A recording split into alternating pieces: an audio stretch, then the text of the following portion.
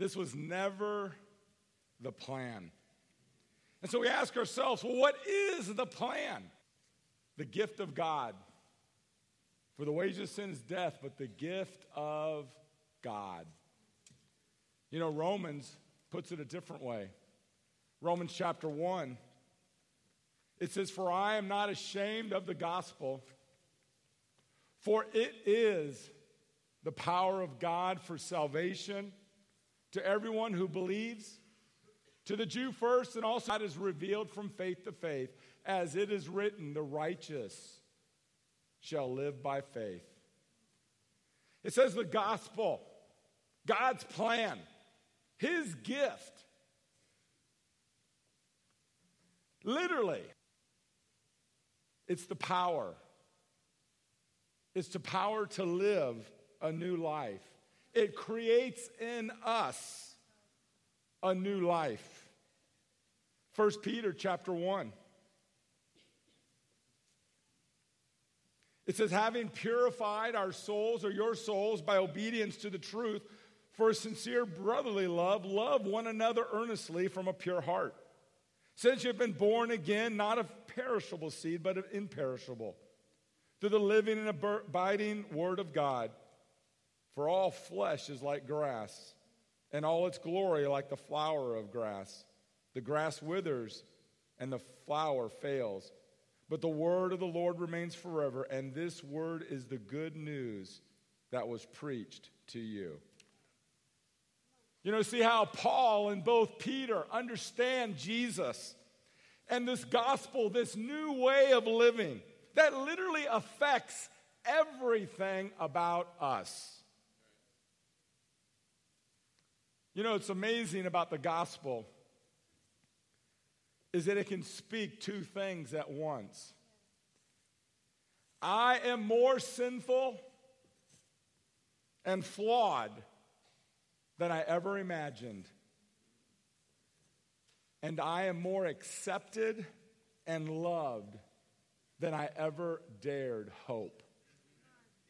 Understanding that when we understand who we are and how broken we are, how broken is the person next to you, how broken is the person in front and behind of you, and then at the same time understand I'm loved.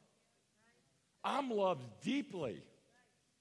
The gospel destroys pride because it tells us that we are so lost that Jesus had to die for us. And it destroys fearlessness or fearfulness because it tells us that nothing we can do will exhaust his love for us. And so we're confronted with two enemies: pride and fear. These two great enemies in our life. And see, when we embrace these truths, our hearts are not merely restrained, literally they are changed. Through the gospel, through this good news, we base our identity on not what we have achieved, but what has been achieved for us. See, I think sometimes, and not sometimes, I think all the times we're going to be conflicted because we're going to be challenged to live moral, religious lives. Moral, religious behavior. And what that is, it's a fear of the consequence of sin. It's to change because we want to escape punishment, or to win self-respect, or win salvation. Learning to be moral to serve ourselves. Not because of the good news of Jesus. Not because of his love. Not because he loves us and cares for us. It's we know we ought to. So how does the gospel shape us? What has to happen for us to understand In this show, we have a guy that he's committed adultery, involved in pornography. And he gets to the final point that he understands how broken he is. And up to that point, he wasn't shaped by the gospel. So how can we be shaped by the gospel? Titus chapter 2. Titus chapter 2, verse 11, it says, "For the grace of God has appeared, bringing salvation for all people, training us to renounce ungodliness and worldly passions, and to live self-controlled, upright, and godly lives in this present age, waiting for our blessed hope, the appearing of the glory of our great God and Savior, Jesus Christ, who gave himself for us to redeem us from all lawlessness and to purify for himself a people for his own possession who are zealous for good works." The grace of God, the love of God, the good news, the gospel literally trains us.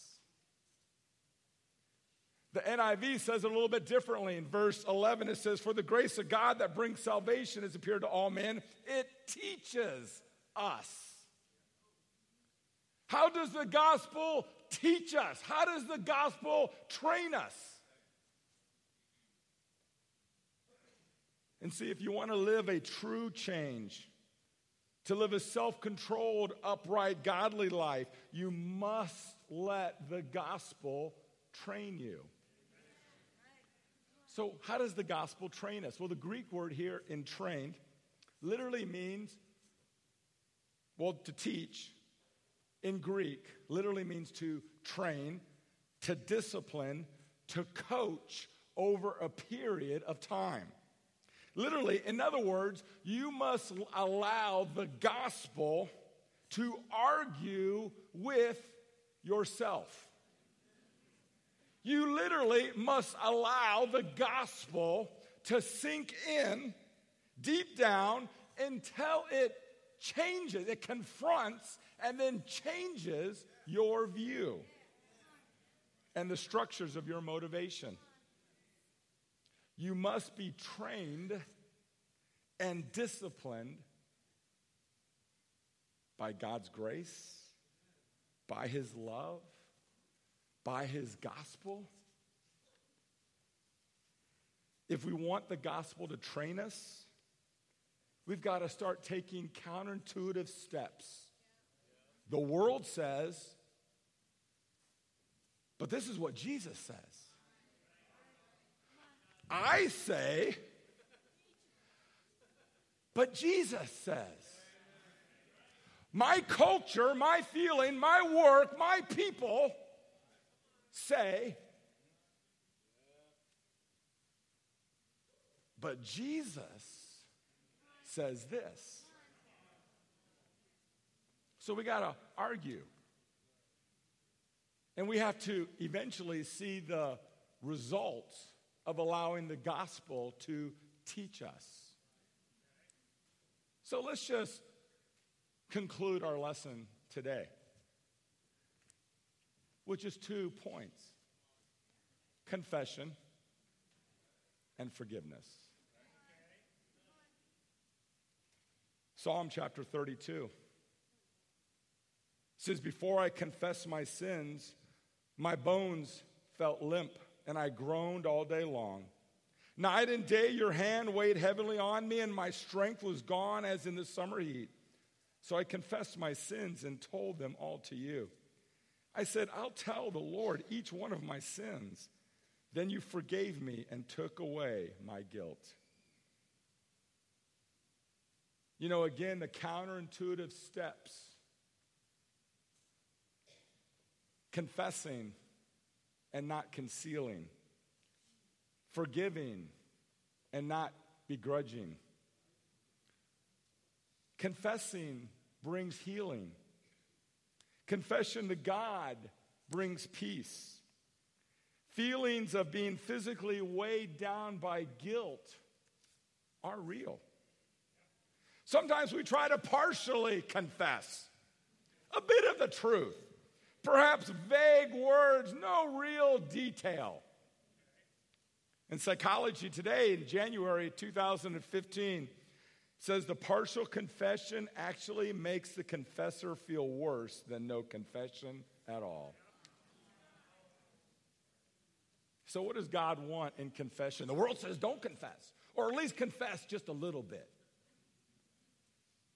What does God want? Well, he wants us to confess to him. Is that it? Well, it's interesting. Two scriptures, 1 John chapter 1, verse 9.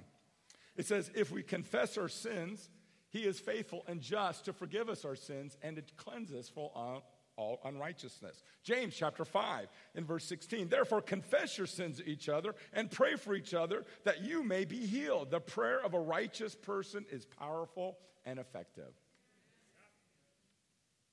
You know, Scripture calls us to confess our sins to one another.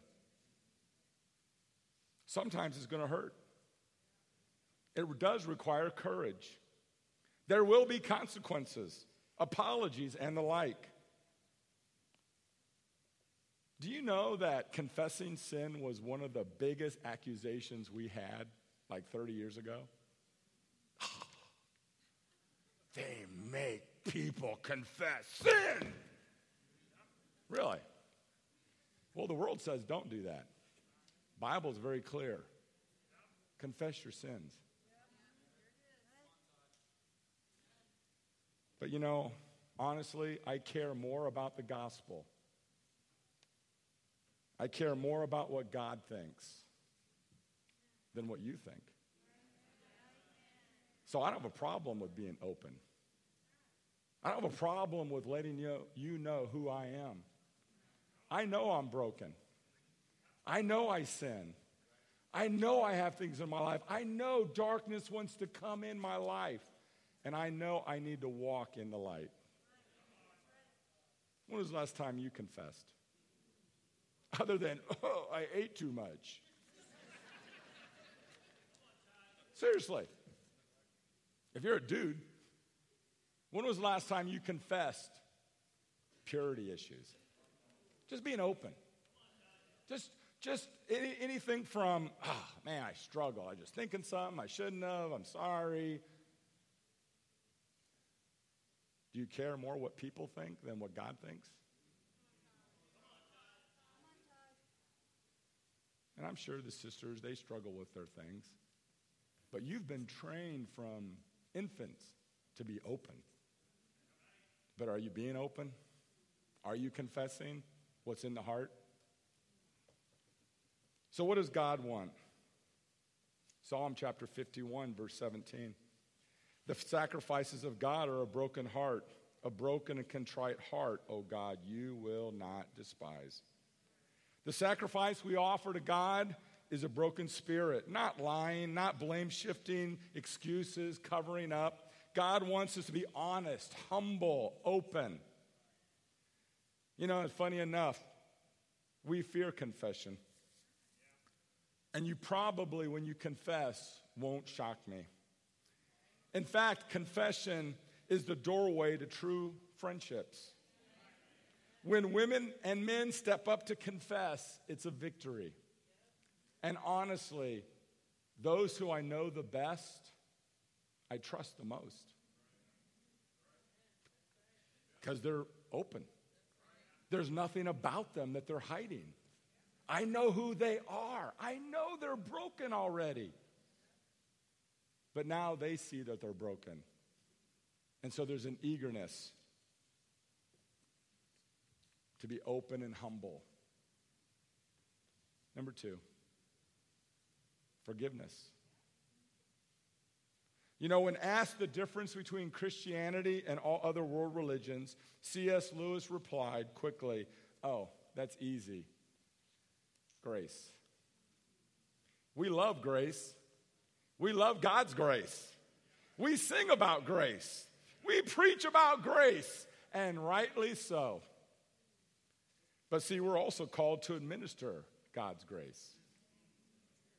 The call to forgive is far less discussed than the reassurance. And I think it's important that we understand, especially with a group like this, that bottom line, It's a cold, dangerous world. People hate. They'll hate verbally and they'll hate physically. Do not allow yourself to believe that we live in Disneyland or Disney World. Dallas, Texas, the United States is a cold, dangerous place. Racial, tribal, caste, economically, it can go on for centuries. Hatred, coldness, the danger. You know, Christ is amazing. You look at Jesus in Luke 23, it says after his betrayal, his false trial, he was beaten, spat upon, nailed on a criminal's cross. And he says, Father, forgive them, for they do not know what they're doing. A little later, Stephen, when he's being stoned, follows Jesus' example and says in Acts chapter 7, Lord, do not hold this sin against them. We see in the Old Testament, Joseph forgiving his brothers after they put him in slavery. David forgiving Saul after Saul repeatedly tried to kill him. Jesus refused to hold any grudge. He spoke clearly about forgiveness. I've always found that those who you love the most can hurt you the most. You know, Matthew chapter 6 and verse 12, the Lord's Prayer. And he says, and forgive us our debts as we also have forgiven our debtors. Do you know, make a note to yourself mentally. Do you know when you say the Lord's Prayer that you're asking God to forgive you as you have forgiven other people? Wow! Is this a promise or is it a threat? Do you forgive others? Your spouse? Your roommates? Mom, dad, siblings? Perhaps it's your children. Your coworker. The person who has said or done or sent wicked things. Jesus tells us to ask God to treat you in the same way. If you forgive your spouse, your relative, those in your Bible talk, etc., then amen. But if you cannot forgive them, then you're telling God to treat you in the same way. At work, in traffic, at church, your family. God is watching how we forgive other people. And again, the world says, don't forgive. Hold on. It's counterintuitive. No. But Jesus says yes. It's a big deal to God how we forgive. Matthew chapter 6, verse 14. If you forgive other people their trespasses, your heavenly Father will also forgive you. But if you do not forgive others their trespasses, neither will your Father forgive. Literally, the Mount Everest of verses. It can be so hard to forgive. You know, how do you forgive abuse, betrayal, infidelity, lies, hatred? But if we don't forgive, then we won't be forgiven. And this is a challenge. Let me just state this briefly. What forgiveness is not. Because most people will hear this lesson and they'll hone in, oh, I got to forgive everything. What is not forgiveness? It is not justice. Seek peace, not justice. And there's a little twist in there because, see, if People are going to seek justice from us. That's the point. The people who hurt you may never get what they deserve. But that shouldn't prevent you from moving on with your life. Forgiveness is not letting the offense occur over and over again. We don't have to tolerate, nor should we keep ourselves open to abuse. Forgiveness is a process, not an event. It might take some work through our emotional problems before we can truly forgive. If they don't forgive, or I take that back, if they don't repent, we still have to forgive. Even if they never ask, we still need to forgive. It is so funny how we get caught up. Well, they haven't asked for forgiveness yet. We should memorize and repeat over and over again, like Head and Shoulders shampoo. Repeat, rinse and repeat, rinse and repeat, rinse and repeat. When do you stop? It doesn't say stop. It says rinse and repeat, rinse and repeat.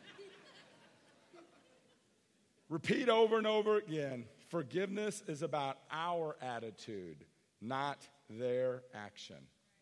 Forgiveness is accepting the apology that was never given.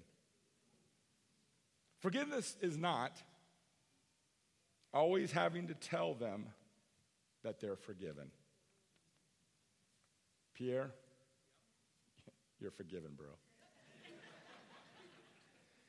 Self-righteously announcing our gracious forgiveness to someone who perhaps has not asked to be forgiven may be literally manipulation to make them feel guilty. And it's also a form of pride. But if you do it, make sure you put your hands up in the form of Jesus on the cross. Here is my nails, Pierre. Here is the wound on my side. I forgive you. Really. Forgiveness is not meaning that we forget.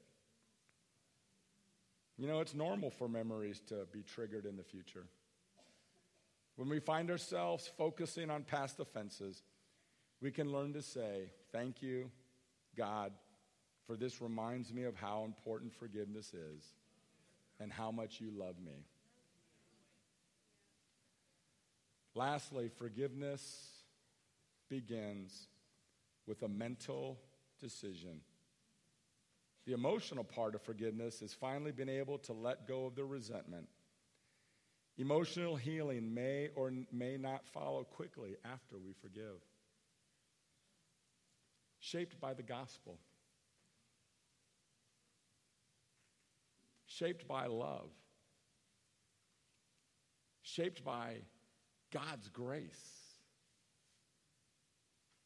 I can change some things if I'm fearful. I can change some things because I know it's what I ought to do. But I don't want my heart to be bended. I want my heart to be melted. I want to be molded to be like Jesus. And it starts with being open, confessing, repenting, caring more about God than you care about what other people think or how you look. Starts with forgiving, understanding that we're all broken. In Acts chapter 20, Paul, verse 24, he says, "But I do not account my life of any value, nor as precious to myself, if only I may finish my course and the ministry that which I have received from the Lord Jesus, to testify to the gospel of the grace of God."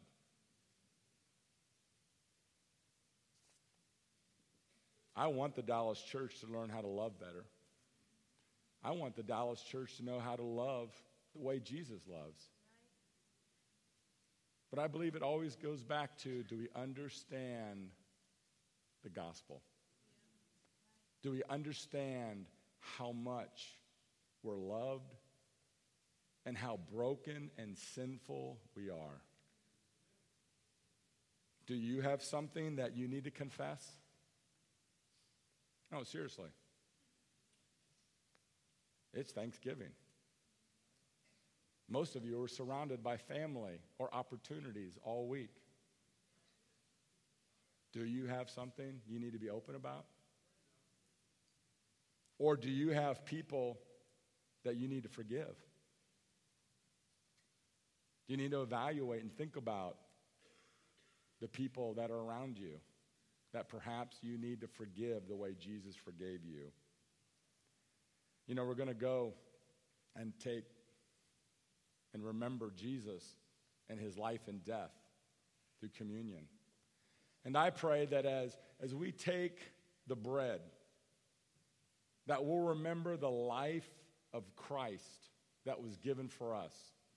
That this life, this example, this gospel, this good news, this love will motivate us and shape us because we want to be like him. And I pray that as we take the fruit of the vine, that we'll remember that his blood was shed for us because we are broken. We're loved, but we're broken. And we need that acceptance, that forgiveness that only Christ can give us. Let's go to God in prayer.